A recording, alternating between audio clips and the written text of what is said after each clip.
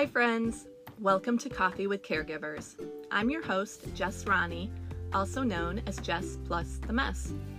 I'm an author, speaker, and founder of the Lucas Project, a nonprofit dedicated to bringing recognition, resources, and respite to special needs families. I created Coffee with Caregivers as a space to bring awareness to the struggles that families often face, including difficulties related to finances, mental health, and everything else in between. It is my belief that stories can change the world, and through conversations with caregivers, I hope to provide awareness which will lead to compassion and resources. Thanks for joining me today, but first a word from our sponsors. Welcome everyone. It is my honor and privilege to be joined by one of my favorite people in the whole world, my husband, Ryan Ronnie.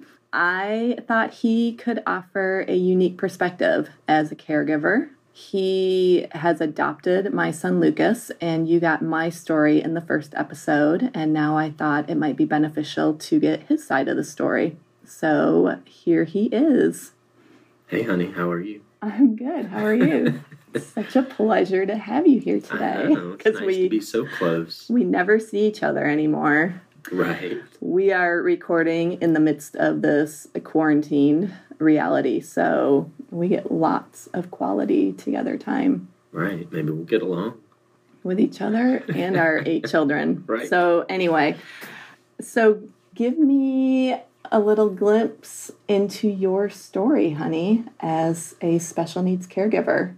How did it all begin? I'm not sure how far back to go, but I think even in my childhood, God prepared me for Lucas because I lived next door to 2 very severely handicapped children that I grew up with for, I would say, almost 16 years. I lived in that house, and they grew up. I watched them from little kids all the way up through adulthood, and when they went off to a home, and I saw some of the ins and outs of what they dealt with.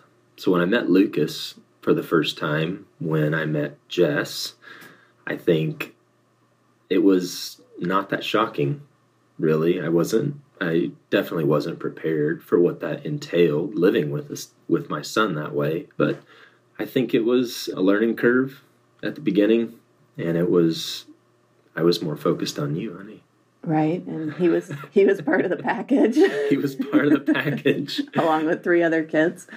I remember in one of our very first emails together, you asking me, so what exactly is your son's diagnosis?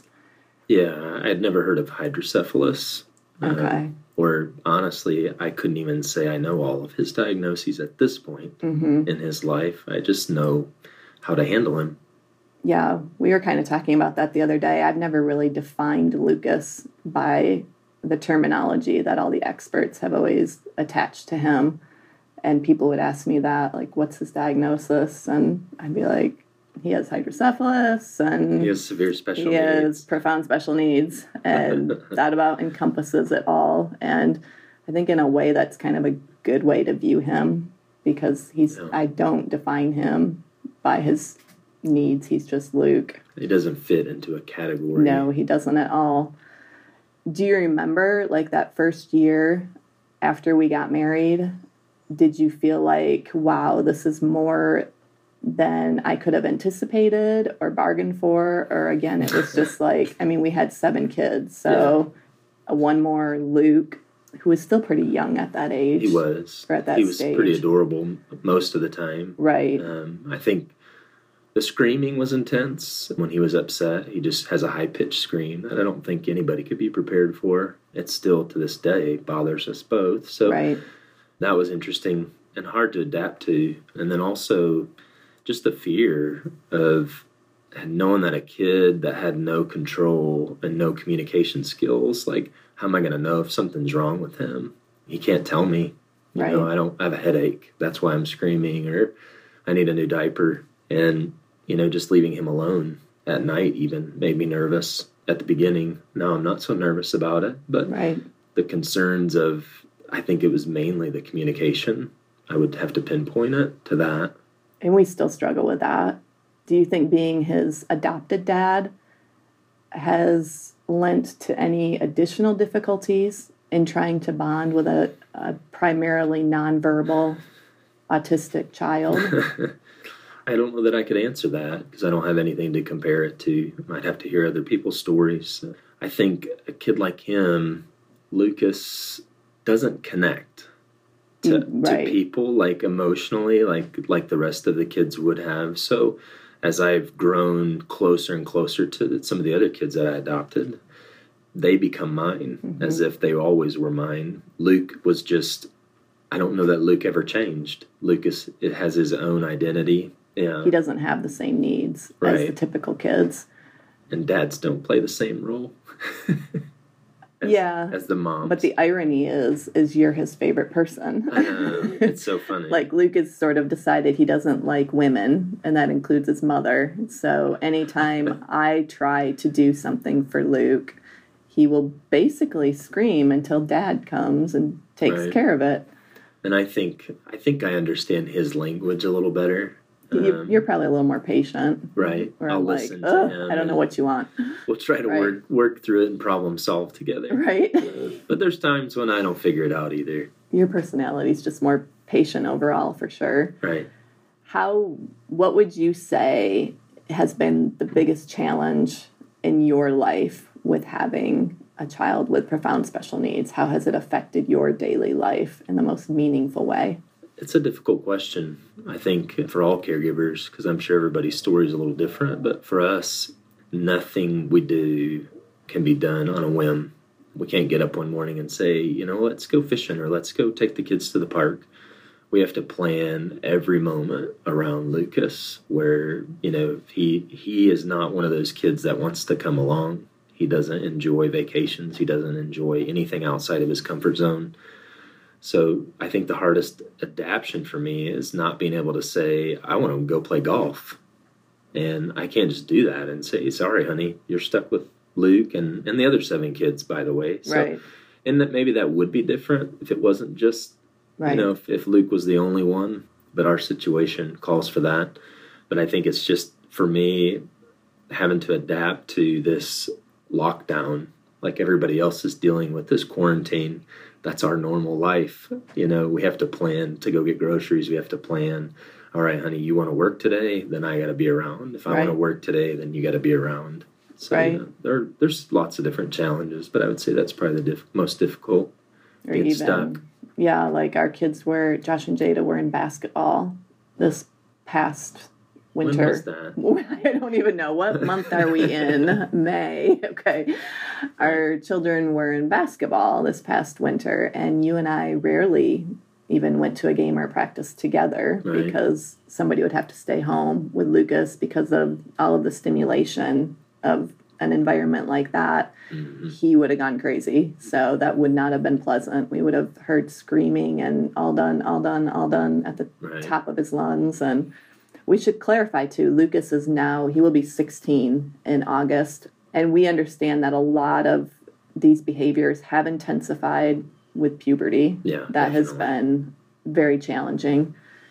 But in, looking to the future, do you have any concerns or worries about Lucas or, or more about yourself? Right, about myself.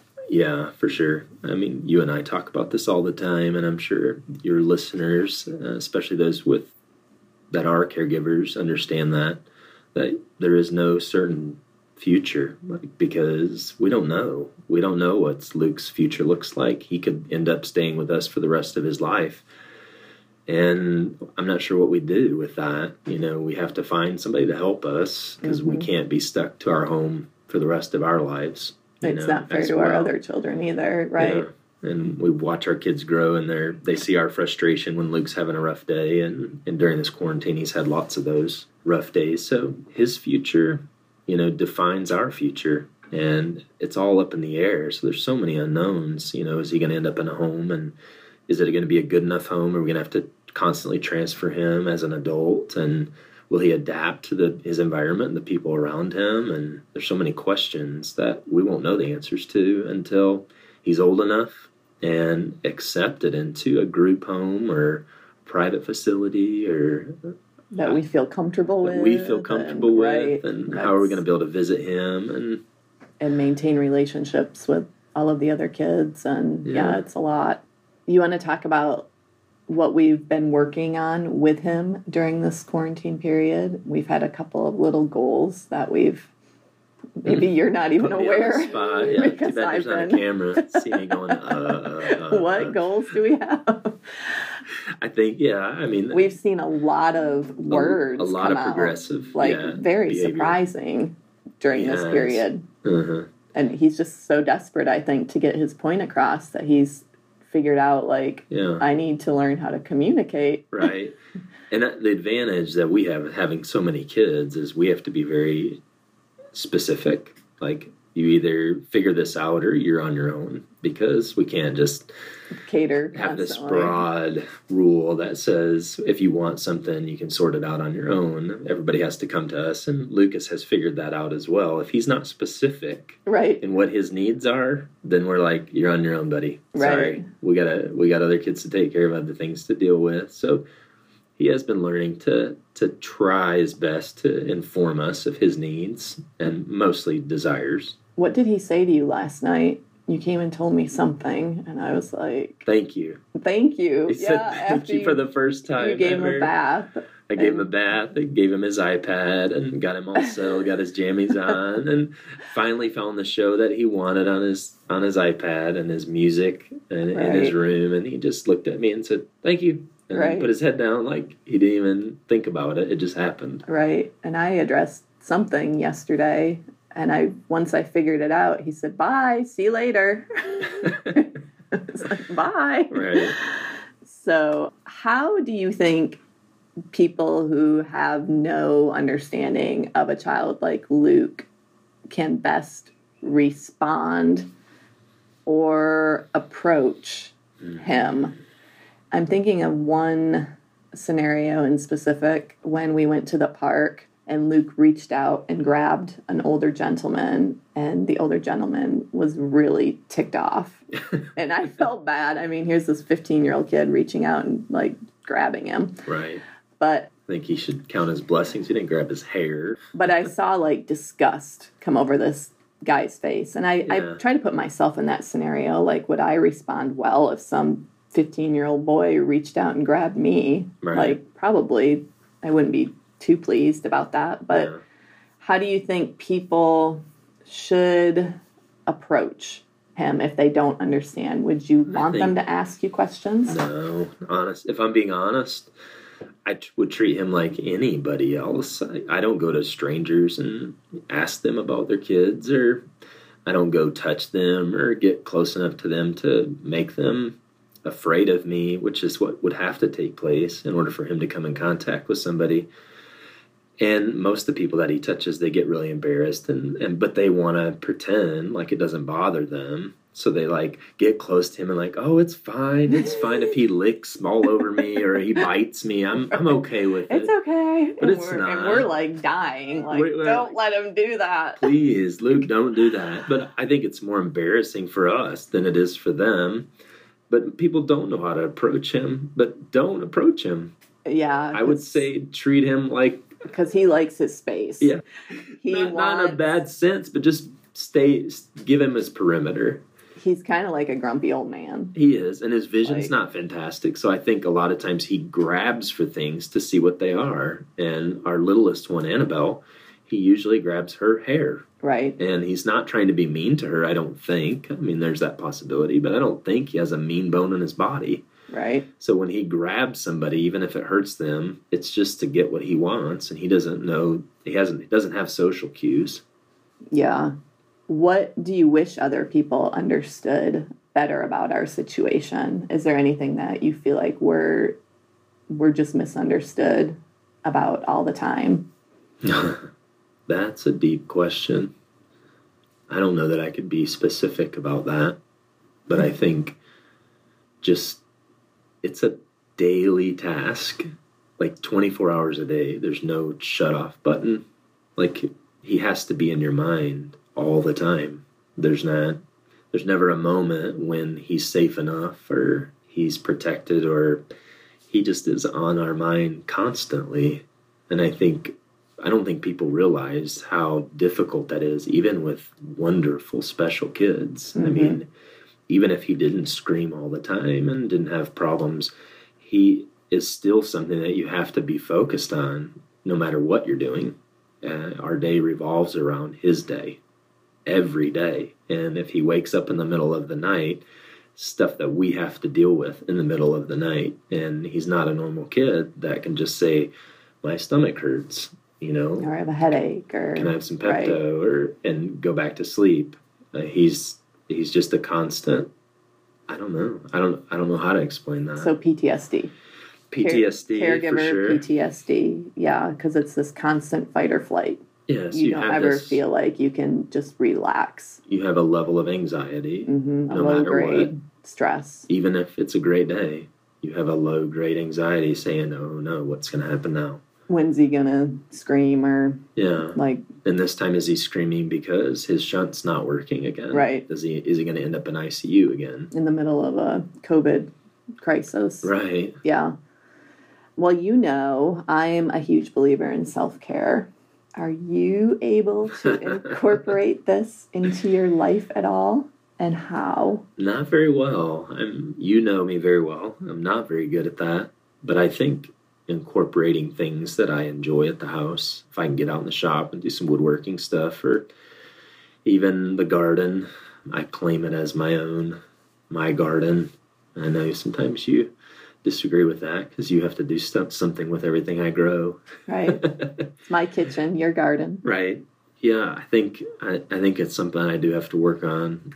But I've had some challenges with, having the shoulder surgery just a few months ago. I can't go play golf. I can't really go fishing. I can't play basketball or volleyball. All the things that I really enjoy doing are on hold for the next year or so. So it's been a challenge in living in this environment that we're in now. I don't have any friends around here or to speak of. I mean, there's some acquaintances and some people that I work with that I really enjoy, but yeah, that was interesting because we moved here and then we sort of went into this COVID crisis. So we had joined a church, and then because of Luke's hospitalizations, we couldn't attend, and then quarantine, we can't attend. So it has been a very interesting period of life. And you do take your wife on a date almost weekly. I do. I do take my wife out every week. Not almost. I don't think we've missed a week since we've been married, unless one of us was sick or... Well, during this period, we had to get creative. We did. With our dates. Yeah. Use our travel trailer. Yeah. Or just go out and have some pizza and wine. Porch and yell at the kids. Leave us alone. We're on a date. We're on a date. Leave us alone. Here's your scream. Maya, you're supposed to be babysitting these kids. We're on a date. After we give Luke a bath. Exactly. So what are the best ways for people to help us, like us and other caregivers? Like, how do you think people often look at our situation and think, gosh, it just seems so overwhelming? Like, what can people do for families like ours? It's hard. That's the $1 million question. I know in our situation for sure, because people have asked specifically, we don't know what to do for you. What can we do for you? Some people have gotten creative recently and brought us meals, and I think just being recognized that this is really hard, especially with these new routines that he has to go through being stuck at home during this crisis when he's used to going to school. And there was a time he didn't like school, and that was frustrating as well for us because he was always upset all the time. So, I don't know, bring us a meal, throw out, send a letter in the mail, send us an email saying, gosh, we don't understand what you're going through, but we're praying for you and hoping that, you get through this, and, we want to do something for you. Even ask us specifically, is there something we can do for you today or tomorrow or next week? Or, if somebody wanted to come and pick up our kids for a couple days, or I guess not a couple days. We don't really want them to spend the night anywhere, but maybe a month or so you could take all of our kids. Probably not right now. Right. It would be nice to find somebody that could help with Luke, and we've had a real challenge with that here. We have, and I think a lot of that is as he's aging. The thought of changing a 15-year-old boy's diaper isn't super appealing to most people. I mean, understandably. And it's really expensive Yeah. to hire help. I heard is. that the going rate for like that kind of care is like $25 an hour. Right. So Which, yeah, it's not it's something we can afford. just outrageous. So yeah, I think what I always say, and my hashtag see me too, I think most caregivers just want to be seen, like recognize that what we're doing is hard, and just, see us. Yeah. It goes a long ways with an email or a card or a meal or whatever that may look like. Yeah. I think it too, speaking for us and for all these other caregivers, don't be afraid of that kid. Don't be afraid of the Lucases in this world. Just because you don't understand them doesn't mean they're not just a normal kid deep down. Their needs are pretty simple. They're actually much more basic than the rest of our kids. So be friends with that family. Go spend time with that child, however that looks. So you want to change your answer about how people can approach you. Us? No, how people can approach you if they don't understand. Because if they're going to become friends with us and with our child, we're going to want them to have an understanding of how he operates. And I guess that's the point I'm trying to make is talk to these families and find out, is there a way that somebody could adapt and help out around your house or help with that child or take them to the park. I mean, we've had people that volunteered to do that a few times. Yeah, that was awesome. That was. Just to get him out of the house and walk him around the park. And he's really not that complicated, especially in short intervals, because if he does need a diaper change, you can always bring him home. Right. One of us is around. And in an environment that he loves so much at a park setting. Yeah. That is a huge help. I agree. Well, honey, do you have anything else to add? I don't. I'm excited for your podcast. Yay. I'm excited that I'm your favorite person. In the whole wide world. And my children. No. Sometimes. They can't be your favorite. I'm your favorite. So I have 3 takeaway questions that I'm going to ask every guest I have. The first one, how has being a caregiver to a child with special needs changed you? Yeah. I thought I had a cheat sheet, but I don't remember reading these questions. They were on your sheet I gave you. I'm just messing with you. That was a difficult one. How has it changed me? I guess it's given me a new approach on the way I view life. How simple it can be. When I think about Luke, I think that child has never sinned. He's never done anything to be mean. He just gets his needs met. And I think if we could approach life much more simply, we could meet our needs much more simply as well. So I think it just gives me a chance to reevaluate what's important in life and say, is that really that valuable that I need that? Or can I live without it? And then, you start thinking about how important family is and how short life can be. And I don't know, I think it just gives you perspective. Get back to the basics. Back to the basics. Simple as possible. I like that. If you had 1 hour all to yourself, one glorious hour, how would you spend it? Is that one of those things like I could ask for more wishes? Can I ask 1 hour for more hours? No. 1 hour. I'm not sure what I would do. I think I like to sit in the chair and watch a football game. But there aren't any football games right now. Right. I'd like to go shoot hoops, but I can't do that right now. Because of your shoulder. Because of my shoulder. I think probably just being out in the wood shop, creating something, just being out there it's kind of noisy, but it's my own quiet where there aren't any needs of anybody else but me. And Lucas is in the house. I don't hear him screaming. I don't hear any kids bellowing at me to help them change the batteries or a light bulb or the toilet's stopped up again. You just can't hear it over your... I just can't hear it. What's that? The saws. The saws. That's right. That's really loud. That's why I call it my quiet.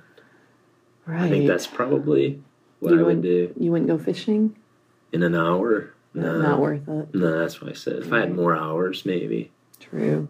You need lots of hours to fish. True. Especially, I'm aware of how many hours you need to fish. If you want me to catch anything. Right. Addressing that in the new book. And last but not least, how many cups of coffee are you drinking these days? How many cups of coffee? 2 a day. Coffee with caregivers. Unless my wife gets up earlier than me. Then I get 1.5. Very true.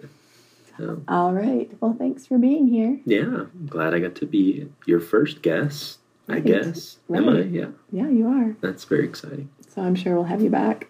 Yeah, I'm sure. Maybe I'll interview you. If you don't cause any controversy. Yeah. All right, y'all. Just keep living.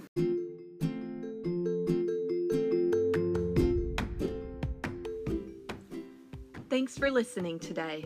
If you want to know more about the Lucas Project, find us at thelucasproject.org.